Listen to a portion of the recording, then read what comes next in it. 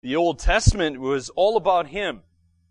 It points to Him. And I'll just give you this little, I don't know what you want to call that, a table. I drew that up for you after talking with my family, who we're visually challenged. And so we need things like this to help us to remember what we've covered. So for those of you who are like my family, visually challenged, I apologize to you for not giving you a table to look at or a handout or something. So here it is. I messed up on that last week, but hopefully by looking at that, you'll understand the big picture of the Old Testament. You'll see on the far left column there's your genres. So you got 4 genres. You got the 5 books in the Pentateuch, the historical books, the poetical books, and the prophetic books. And of course, then the second column is the various books in your Bible. What was the point at issue in that genre? Well, in the Pentateuch, we saw it's all about holiness. That word is used a lot, particularly in the book of Leviticus. And then you come to the historical books, and it's, well, most of it's about leadership. And we saw that even in the very names of the books, we have leaders like Joshua and others. And then you come to the poetical books, and, well, not really sure. That one's not as obvious as the others, but we often call them the wisdom books, so I've put wisdom with a question mark there for you. Prophetic books was all about loyalty. Particularly, God wants us to be loyal to Him, of course. We're to love Him with all of our heart, soul, and being. What was the function of those books? Again, it's all pointing to Christ, the only one who fulfills all of these offices at the same time. Of course, we saw in the Pentateuch, it was pointing to Jesus Christ as our perfect priest. As we read the Pentateuch, there should be this longing within you for the perfect priest. Because none of those earthly human priests could meet our needs like Jesus can. The historical books were all pointing to the perfect king. And of course, that's Jesus. The poetical books are kind of a subset, if you will, of the historical books. Again, reminding us of, what does the perfect king look like? When He does come, what can we expect? Well, King Jesus will be like those wisdom books are telling us about. Prophetic one's kind of obvious, isn't it? They're all prophets, pointing to Jesus as the perfect prophet. So as you read those prophets, it ought to make you long for the perfect prophet, who of course is Jesus. Problem with all them is they were not perfect. They all died and passed away, and they were sinners. And of course, Jesus is not a sinner, and Jesus doesn't die. And so we see that Jesus fulfills all these offices of priest, king, and prophet at the same time. So your Old Testament is just filled with promises. As we move on to the New Testament, we see God fulfilling His promises, particularly in His Son, Jesus Christ. So that's a very quick intro of and reminder of the Old Testament. So let's look at the New Testament now. And the first question some people would ask is, why even have an Old Testament and a New Testament? Well, there's about 400 years of silence from when the Old Testament, when God stopped writing Scripture in the Old Testament. There was 400 years there where there was no Scripture written. And then we come now to the New Testament, and this, it's a different time because Jesus is coming on the scene now. There's this New Testament, and remember, testament just means it's a covenant, it's an agreement. God is making this new covenant and agreement with not just Israel, but it's with all people now. And if you look in your Bible, many of your Bibles in Matthew chapter 1, the very heading, which of course are not inspired, by the way, many of the headings in the Bible say the gospel according to, or the gospel of. Remind you again, those are not inspired, but they are often helpful. Mine says the gospel according to Matthew. So the Holy Spirit used 4 different human authors here in this genre we call the Gospels. Genre just means a literary form, okay? So this first literary form in your Bible, remember the Bible's divided up into its genres, its literary forms, and so this one has these, there's two apostles and two guys who were not apostles. It's interesting how balanced these Gospels are, but we see that in the first one here, well, let me just back up before we get ahead of myself. You see, the title says the Gospel. Let me make sure you understand what that means. Gospel just means good news. So this is the good news, and what is it the good news of? Well, it's not the good news of Matthew, like maybe some of your Bibles might say. But the Bible really answers that for us in the very first verse. Look at Matthew 1, verse 1. It says, the book of the genealogy of, who does it say in your Bible? Hopefully it says Jesus Christ. And then in this case it mentions him as the son of David and also the son of Abraham. So it's the good news of a person, particularly the good news of Jesus Christ. And Matthew's particularly focusing on him as King, Messiah, the King Messiah. And if you go on looking at these, by the way, that just carries on into Mark. Look at Mark chapter 1. Again, just like last week, you need to have your fingers ready to flip through scriptures quickly. So this is not unique to Matthew. Mark carries this on in chapter 1, verse 1. He says the beginning of the gospel or good news of, again, same words, Jesus Christ, but in this case he calls him the Son of God. Well, let's see if Luke carries on the same theme. Look at Luke chapter 1.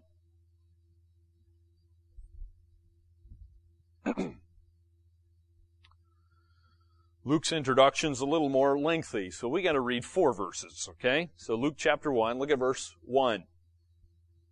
Inasmuch as many have undertaken to compile a narrative of the things that have been accomplished among us, just as those who from the beginning were eyewitnesses and ministers of the word have delivered them to us. It seemed good to me also, having followed all things closely for some time past, to write an orderly account for you, most excellent Theophilus, that you may have certainty concerning the things you have been taught. Now, Luke's not so obvious. He doesn't mention Jesus Christ there, but he's going to talk about things he's heard. And by the way, where did he hear these things? He was a traveling companion of the Apostle Paul. So, in the Gospels, we have 2 apostles and 2 guys who were not apostles, but those guys learned it from the apostles. Mark was not an apostle, but he heard it from the Apostle Peter. So they heard it from eyewitnesses of Jesus Christ. But you find that Luke is also writing another book in your Bible, but before we get to the book of Acts, look at John. Look what he says.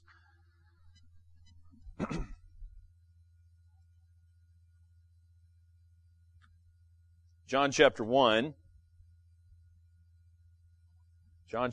verse 1 says, in the beginning was the Logos, is the Greek word. We get our English word. So in the beginning was the Word, and the Word was with God, and the Word was God. And if you ask who that is, you have to go all the way down to verse 14 to find your answer, and it says that the Word became flesh and dwelt among us, and we have seen His glory, glory as of the only Son from the Father, full of grace and truth. And then John bears witness. Not only John, the Apostle John, but John the Baptist. Both those Johns bore witness that Jesus was God's Son. And so when we go on into the 5th book in your New Testament, which was also written by Dr. Luke, you'll see that this theme carries on. Look at Acts chapter 1. Acts chapter 1. And he's writing to this guy named Theophilus again.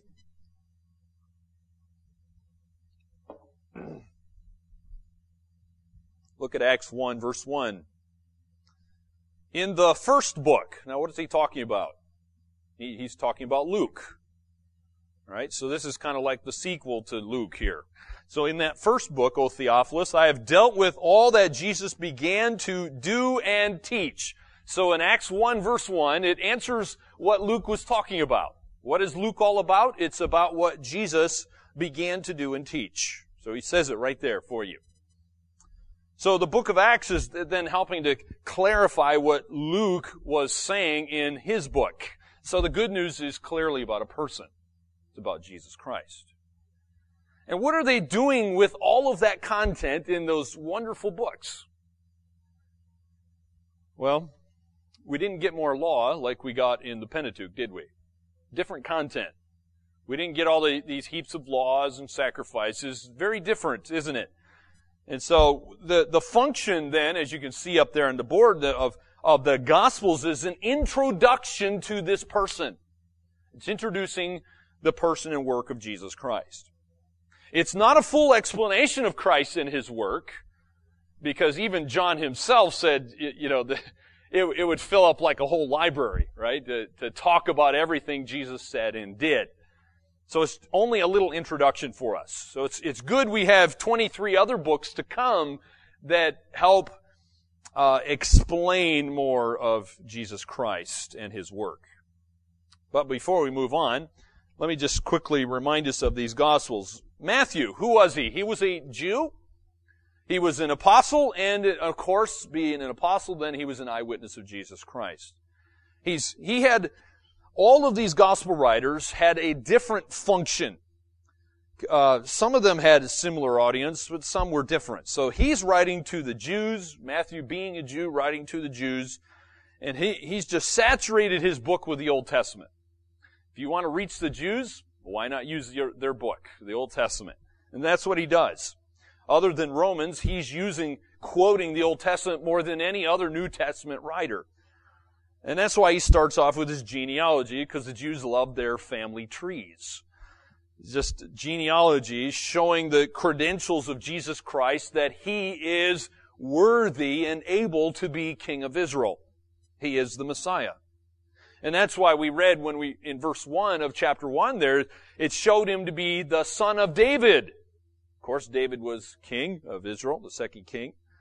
It shows Christ's royal ancestry, but it also shows His racial ancestry coming through the father of Israel, who, of course, was Abraham. And that's why it says He's also the son of Abraham. So it shows both at the same time. So He's got the racial ancestry as well as the royal ancestry.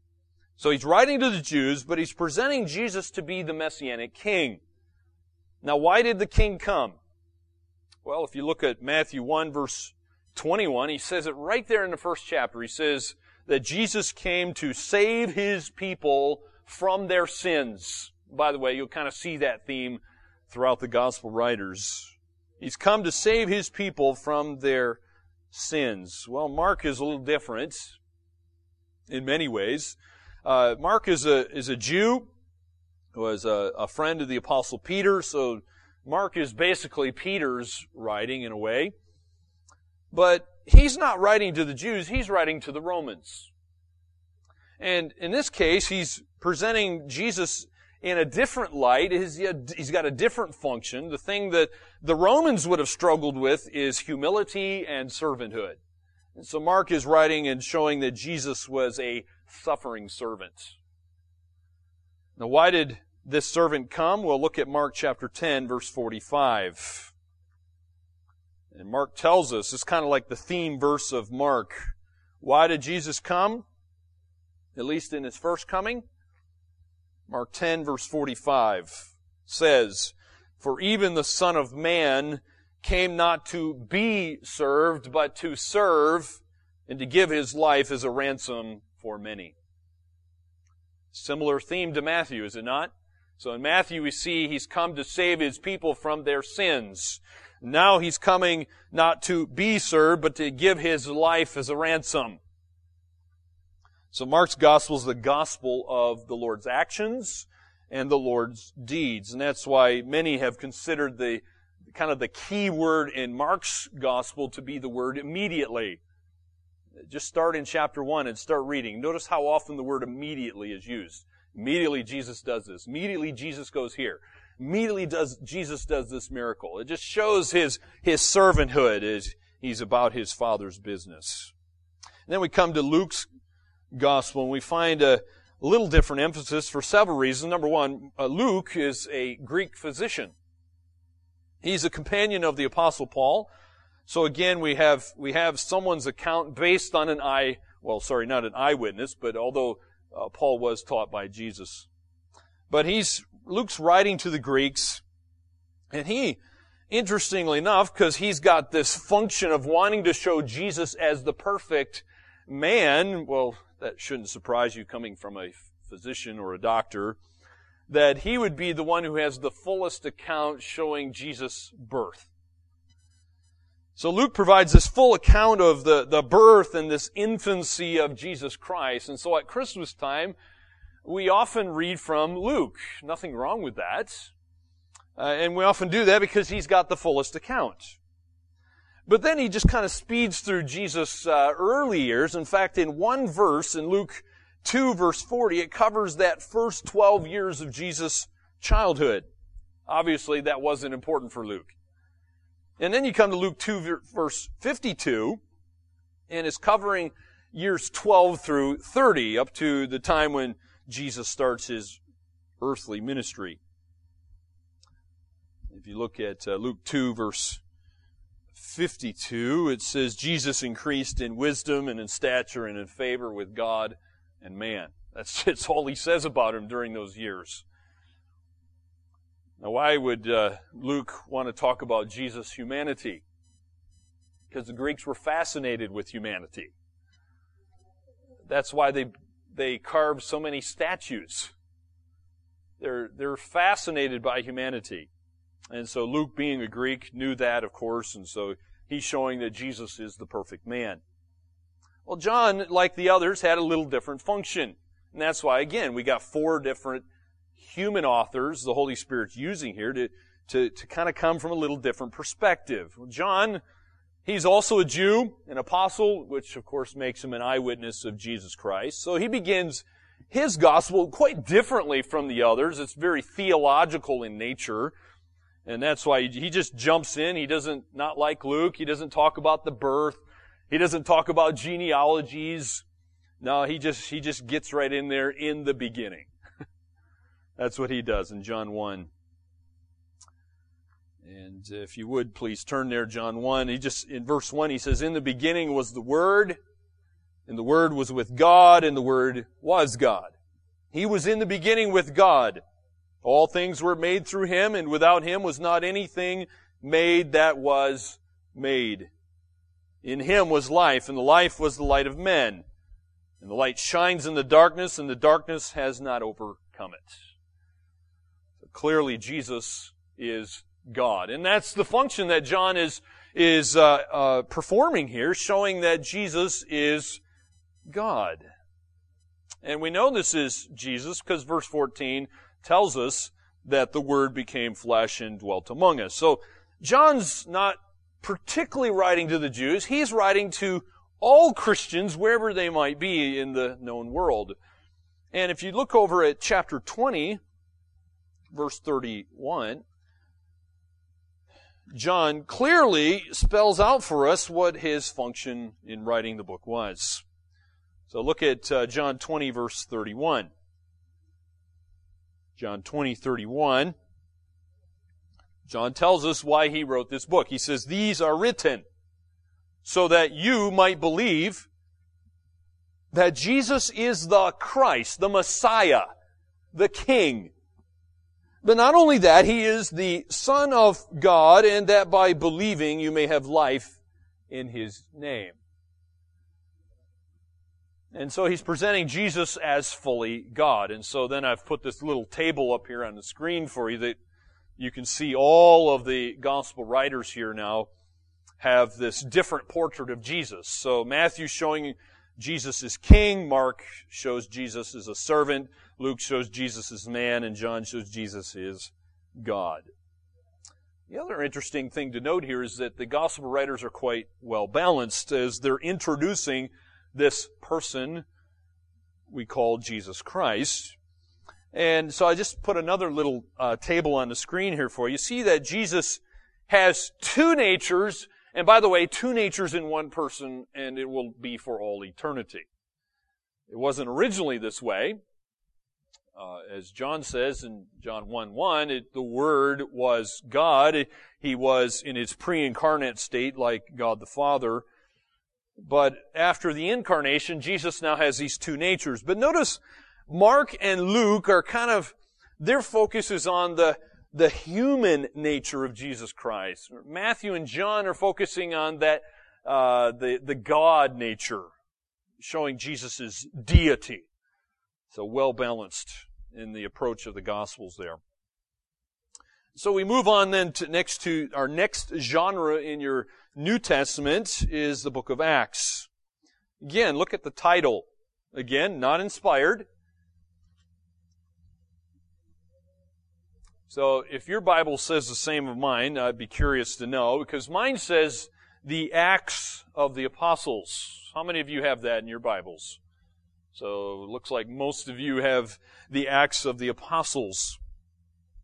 Well, let's just dissect the title here for a second, and I want to say something about that from the text. First of all, the word Acts itself just means doings and works.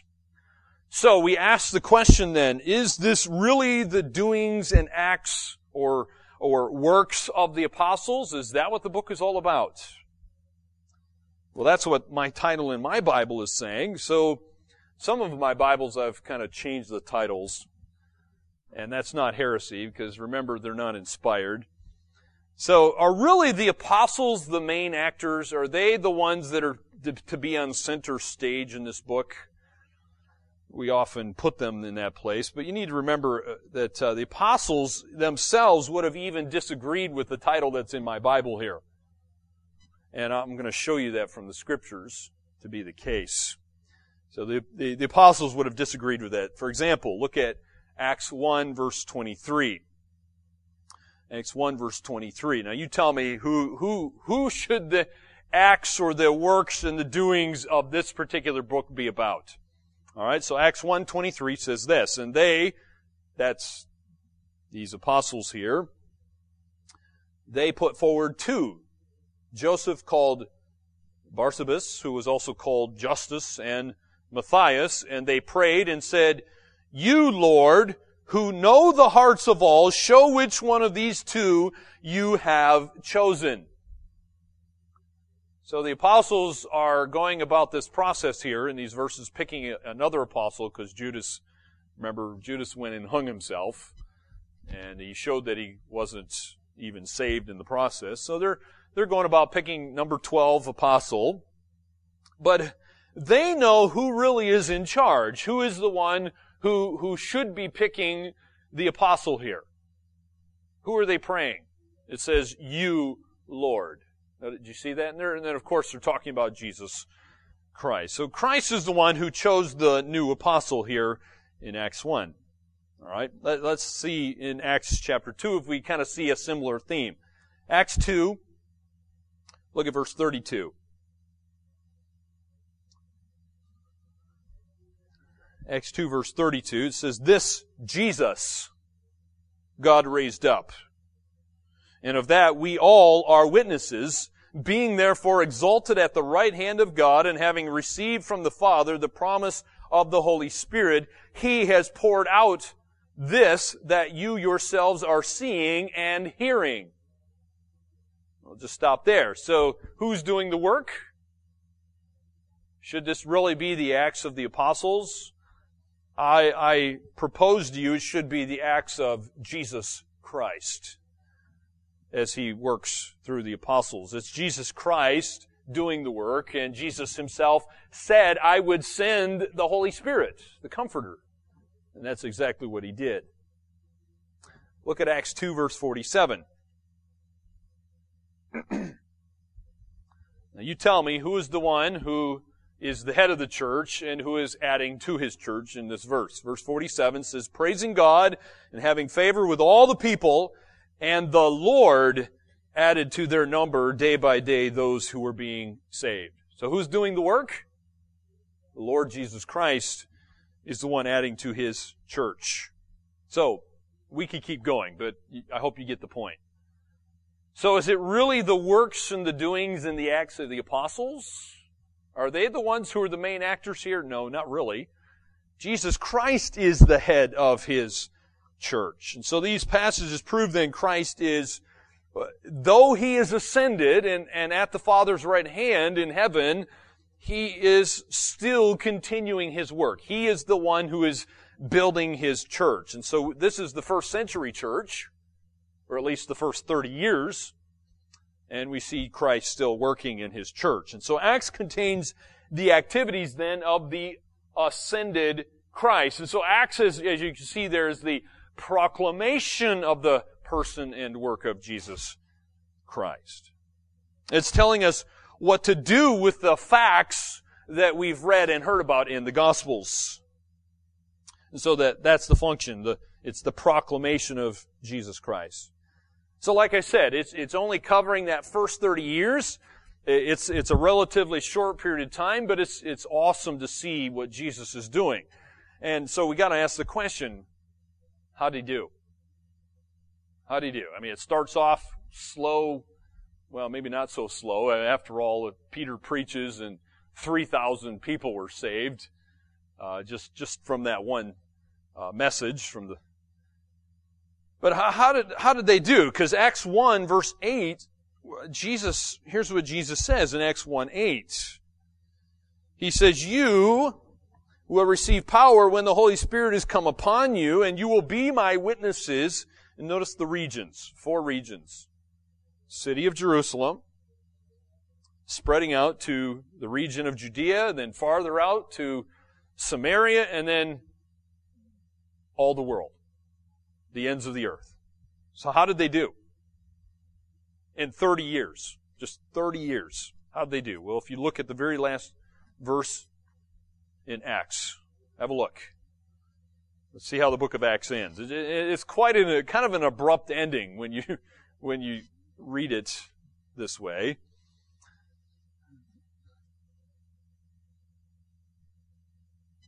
And by the way, notice it ends with the Apostle Paul here, and he's teaching and preaching about a person. And again, notice it's Jesus. So look at the very last verse. Last 2 verses. Because in verse 30 it says that he, Paul, lived there. Now you got to look at the context to know what is there. Well, he's talking about Rome. And so Paul, lived there in Rome 2 whole years at his own expense and welcomed all who came to him. And what's he doing? He's proclaiming a person. Look, he says proclaiming the kingdom of God and teaching about the Lord Jesus Christ with all boldness and without hindrance. May I remind you where Paul is? He's under house arrest. He's a prisoner of Rome. He's in the capital city of the Roman Empire. So the gospel has gone from small beginnings in a little far-off place called Jerusalem, and now it's come to the capital of the whole Roman Empire, right there in Rome, and even people within Caesar's household are becoming Christians. Don't you love it? All within 30 years. And may I remind you, this all happened before the time when there's no cars, no airplanes, and no internet, no radio, and no TV. And they did that all in 30 years. God did that. Specifically, Jesus Christ. And it's good exhortation for us. We tend to make excuses of why we can't do the same, but I don't think we had it any harder than they did. So we move on to the next genre in the New Testament, and we call this the epistles. So obviously starting with Romans, going all the way to the book of Jude, these are epistles, or what you might call letters. Who are these epistles or letters written to? Well, these books are written to churches or individuals, particularly church leaders in those churches. And many of them have been introduced for us in the book of Acts. And why do we have these letters? Well, it's obvious when you think about it, because as soon as you start proclaiming a person particularly a controversial person like Jesus Christ, who claimed to be God, but he's also a human being, having two natures in one person forever, and some radical teachings and doing some radical things like dying on a cross and rising again and ascending to heaven and claiming to be one with God the Father and stuff like that. Pretty radical. As soon as you start proclaiming that, people are inevitably going to have questions. And so the epistles are striving to answer those questions. So their function is, as you can see there on your screen, it's the explanation of the person and work of Jesus Christ. Well, turn to one of my favorite books in all the Bible, Romans chapter 1. Romans does it, I think, better than any others, explaining the person and work of Jesus Christ. And so this is going to tell us how this gospel is the power of God to salvation. Look at it, Romans 1, verse 1. Paul, a servant of Jesus, or Christ Jesus, called to be an apostle, set apart for the gospel of God, which he promised beforehand through his prophets in the Holy Scriptures, concerning his Son, who was descended from David according to the flesh, and was declared to be the Son of God in power according to the Spirit of holiness by his resurrection from the dead, Jesus Christ our Lord, through whom we have received grace and apostleship to bring about the obedience of faith for the sake of his name among all the nations, including you who are called to belong to Jesus Christ. Let's just stop there. We'll go to the theme verse of the book of Romans is verse 16. Paul says this, Romans 1:16, "For I am not ashamed of the gospel, for it is the power of God for salvation to everyone who believes." Notice what he says next. To the Jew first, and also to the Greek. That's pretty radical if you understand the Jews and their way of thinking. And so Paul is kind of elaborating there and introducing this concept that the epistles are the explanation of a person. It's the explanation of the person and work of Jesus Christ. So we have 21 books in our New Testament. So obviously most of the books are explaining the person and work of Jesus Christ. Telling us how this good news, how this gospel is the power of God to salvation. I wish we had more time to elaborate on that, but let's move on to the last genre, which is the book of Revelation. Revelation chapter 1. Revelation chapter 1. So you'll see there's only 4 genres, and you'll see the function on the screen there. The function of Revelation is this, that's the perfect intended ending of the work of Jesus Christ. So in Revelation, we get to see this person we call Jesus Christ in a new light. Very different from what we saw him in Matthew, Mark, Luke, and John. And by the way, we got to ask the question, because again, the title in my Bible here says the Revelation to John. Some of your Bibles might even say the Revelation of John, or the Revelation according to John, or something to that effect, right? So what is this the revelation of? Well, they should have just quoted from Revelation 1, verse 1. Look at your Bibles. Because Revelation 1, verse 1 just says the revelation of Jesus Christ, which God gave him to show to his servants the things that must soon take place. Okay? That's what it's about, my friends. So as you read Revelation, it's very easy to get sidetracked and go down all kinds of rabbit trails and think, whoa, cool, man, look at that judgment. Man, there's all those people are going to die, or, the heavens are going to change and stuff's falling out of the sky, and, what's this stuff about dragons and beasts and, so forth, right? We can get so sidetracked sometimes and miss the big picture. It is the revelation of Jesus Christ. It's not the revelation of the Antichrist or, revelation of judgments. Those things are all pointing to Jesus. So don't lose sight of Him as you're reading this book. It's revealing Jesus. And it's revealing Jesus now and, by the way, as He will be in the future. We don't see humble, meek little Jesus coming in a manger in Revelation. No, this is big, awesome, powerful Jesus who's just coming and destroying people. And so most of the book of Revelation is judgment. All the way from chapter 6 to 19 is just filled with a series of 3 series of 7, or there's 3 series, 7 judgments in each one of them, right? So it's just filled with that sort of stuff, and it's just revealing Jesus' power. It's revealing what He thinks about sin. And so, let me ask you this. Do we need another book about the same subject? Well, the answer to that is yes, because we haven't seen Jesus like this before. Just think about this. If Revelation was not in your Bible, how much would we miss? You wouldn't get to see a big, awesome, powerful Jesus. Not like this anyway, because just have a look at this. We'll just read a few verses. So you get to see big, awesome, powerful Jesus. In Revelation 1, look at verse 12. Here's Jesus, by the way. He's walking amongst His churches. The lights, the golden candlestands are representing His churches here.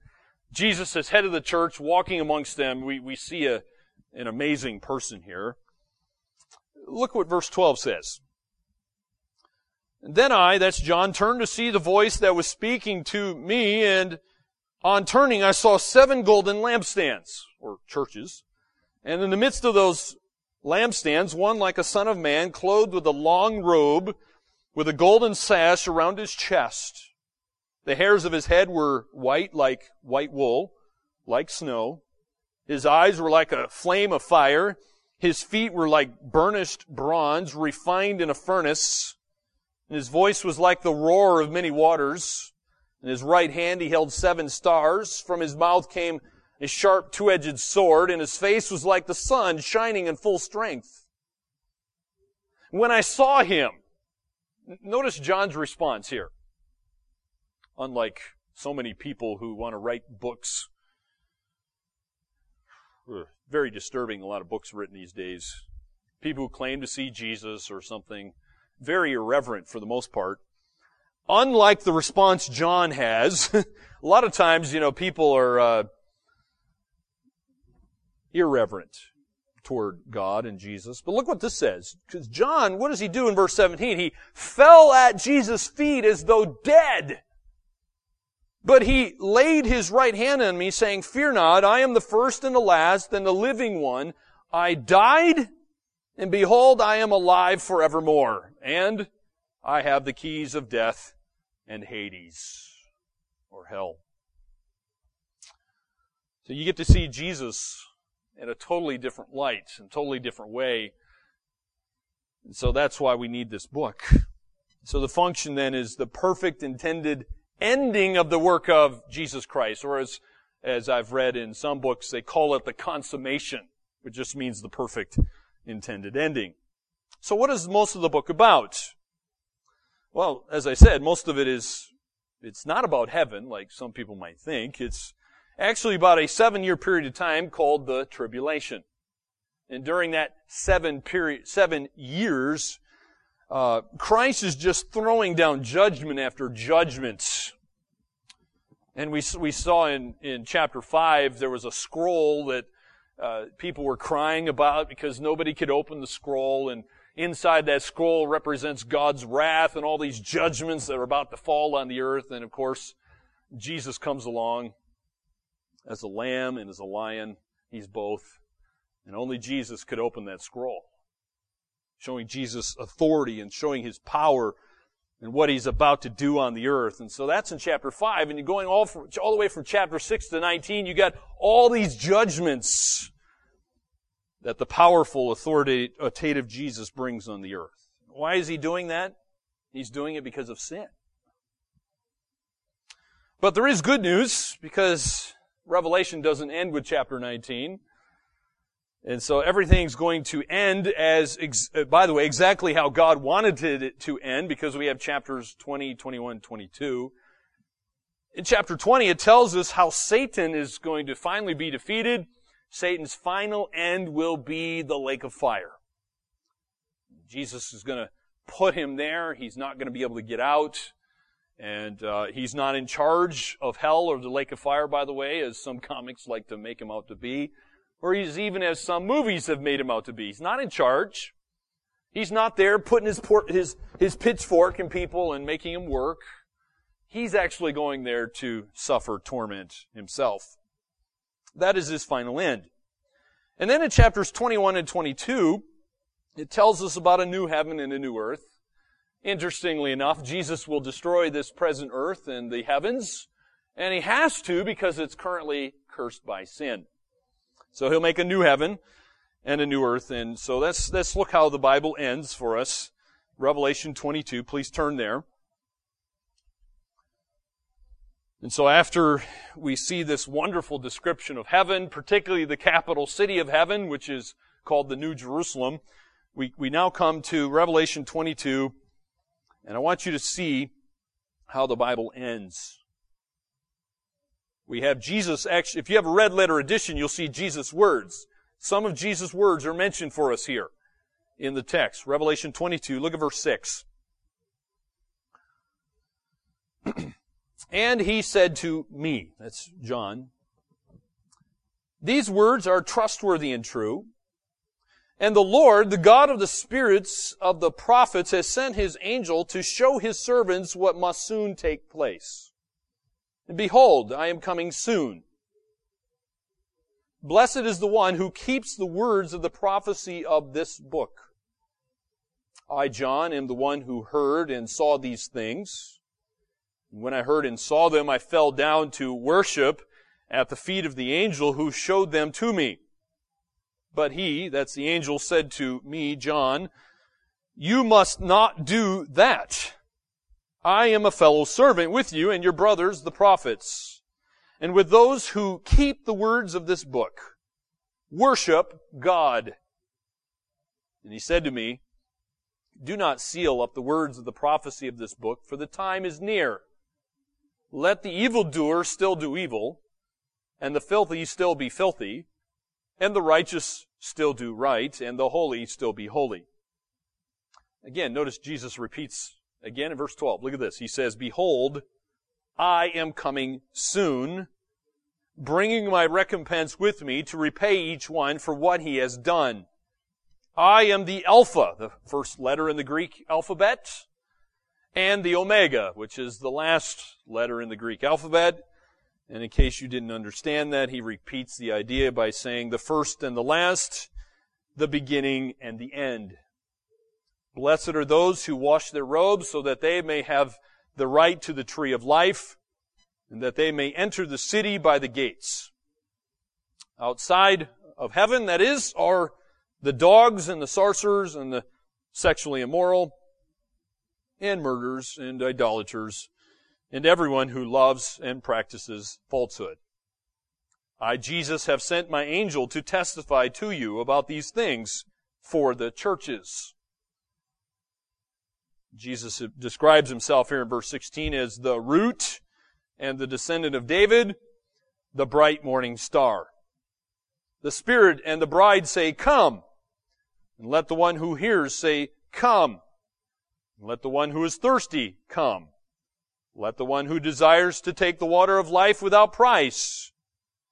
I warn everyone who hears the words of the prophecy of this book. If anyone adds to them, God will add to him the plagues described in this book. If anyone takes away from the words of the book of this prophecy, God will take away his share in the tree of life and in the holy city, which are described in this book. He who testifies to these things says, surely I am coming soon. Amen. Come, Lord Jesus. The grace of the Lord Jesus be with you all. Amen. So, in case we've somehow missed the function of the New Testament, It is the gospel or good news of a person and work of Jesus Christ. Specifically, we saw in the Gospels here that it's introducing Jesus. In Acts, we saw it's a proclamation of Jesus Christ. The letters or the epistles are explaining, helping us a fuller understanding of Jesus Christ, person and work. And then the last book in our Bibles is just giving us the perfect intended ending of the work of Jesus Christ. We see Jesus, big, awesome, powerful Jesus, is going to come again. He says that's one of the last things he says, isn't it? Last thing he said in verse 20, surely I am coming soon. And so he will. He will. And when he comes, as he said, he's bringing recompense with him. Judgment is coming on the unbelievers. Ultimately, they will be cast into the lake of fire, along with Satan and Antichrist. But believers will rule and reign and will enjoy perfect fellowship with Jesus Christ. Sin will be gone, the curse of sin's gone, and of course the wages of sin is death. That will also be gone because sin's dealt with once and for all. And that is the perfect ending. And then for all eternity, what we call the eternal state, we will live in perfect harmony together with one another as believers, worshiping a perfect God. So I just got 3 quick points of application I want to make from these verses we just read together. Number 1, for you, my non-Christian friend, I would like you to look at verse 17. For unbelievers, they need to look at verse 17 because it says the Spirit and the bride say this, come. And that's referring to the Holy Spirit and the bride being Christ's church, the believers. And it says, let the one who hears say, come. Let the one who is thirsty come. Let the one who desires to take the water of life without price, let that person also come. So this verse is giving us an invitation. The invitation's what? To come.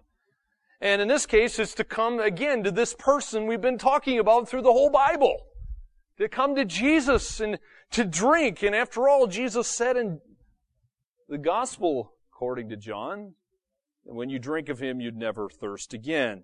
After all, He is the water of life. And how much does it cost?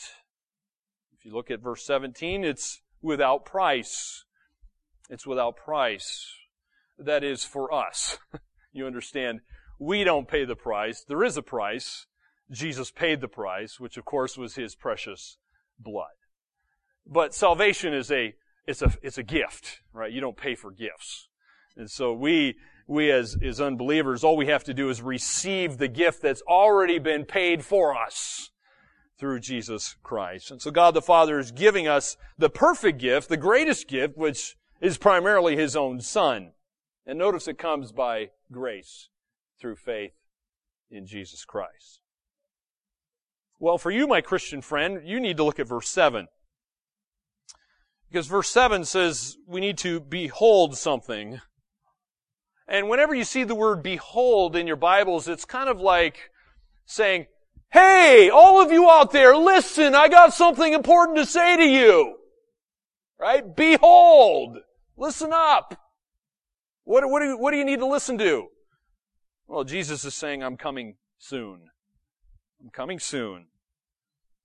And so I ask you, my friend, are you keeping the words of this book? Because it says, blessed is the one who keeps the words of the prophecy of this book. Are you doing that? You say, well, okay, that's nice. I'm supposed to keep it. How do I do that? How do I keep it? Well, you keep it by studying it. You keep it by meditating on the Scriptures and obeying what it says and sharing it with other people. Because after all, you were told to be a witness, an ambassador for Jesus Christ. And so if you're keeping it, then God's giving you a wonderful promise here. He's saying you will be blessed. Now look at verse 20. Here's another one I want to share with you. I'll just end with this thought because this is how Jesus ends His word. He says in verse 20, surely I am coming soon. And then John says, come, Lord Jesus. So, my friend, I ask you this. Are you ready for Christ's return? Are you ready for Christ's return? Are you thinking of that often? Are you living your life in light of Christ's return? Paul put it this way as he was just about to end, his life was coming to an end, and the last book he ever wrote in the Bible, 2 Timothy chapter 4, he said, there is a crown of righteousness that will be given to all who love Christ's return. Do you love the thought of Christ's return? If you do, you'll be thinking about it a lot. And so we need to be ready for Christ's return. How do we do that? You're looking, you're watching, you're waiting. It's like you ever had, a long-lost relative you haven't seen in a long time. You know they're going to show up at your house and they've kind of given you, they've given you the day and they've kind of given you sort of a time. And so you're just waiting anxiously around for this person to show up or this family to show up. Well, that's kind of what we're doing. Jesus has said He's coming. But unlike maybe our long-lost relative, He hasn't told us the day. He just said, I'm coming, you be ready, you be watching. And it's kind of like the little kid, he's pulling the curtain aside, peeking his eyeballs out the window, Hey, when's Grandpa and Grandma getting here? It's like, you know how that goes? Maybe you've done that. Well, you got to live your life in a way as if Christ is coming back now. Glorify God by worshiping Him. The Bible tells us that it's about a person. It's about the person and work of Jesus Christ. And so, let me ask you this. If that's what the Bible is about, and God loves His Word, He's given it to us to read, to study and meditate upon, and to memorize. Well, let me ask you this. Is your life about Christ? Is your message about Christ? So your life and your message and whom you think about should be about Him. Is He literally your greatest treasure? Without Him, you're hopeless. Without Him, you're nothing. And as a believer, it's the same thing, by the way, because Jesus said, without Him, you can do nothing. So, without Him, you're not a Christian, so you'll end up in the lake of fire forever and ever. Without Him as a believer, you're nothing. You can do nothing. You cannot bear fruit. You can do nothing without Him. So, He must be our greatest treasure. He must be the focus and the center of our life. And so as you read and study His Word, don't lose sight of the big picture. Yeah, by all means, enjoy walking amongst the forest of Scripture, looking at the trees, the flora and the fauna and the flowers and the bugs and whatever you see in the forest there, okay? God's made His creation a beautiful thing despite the fact it's currently cursed by sin. And so as you're walking amongst the Scriptures, you can enjoy looking at the minute little details, but at the same time, don't forget Jesus. It's like Jesus was, when He was talking to one of the 7 churches here in the book of Revelation, there was a church there who forgot Him as well. And we can be guilty of that quite easily. And Jesus commended them for several things. They were doing all kinds of good works. Their church had good programs and they had good doctrine. But Jesus had this to say against them. He says, you have left your first love. And that is a warning to us. We hopefully love good doctrine. We love good works. But my friends, you and I are seriously in danger, just like the church of Ephesus, of abandoning Jesus Christ as we go about even attempting to serve Him. So I just warn you, because 1 Corinthians 13 says, your life is wasted, meaningless, empty, if you go about without love, particularly without love for Jesus Christ. It is a wasted life. So by God's grace, may our lives be purposeful, meaningful, filled with value as we glorify Him and worship Him, and hopefully Him alone.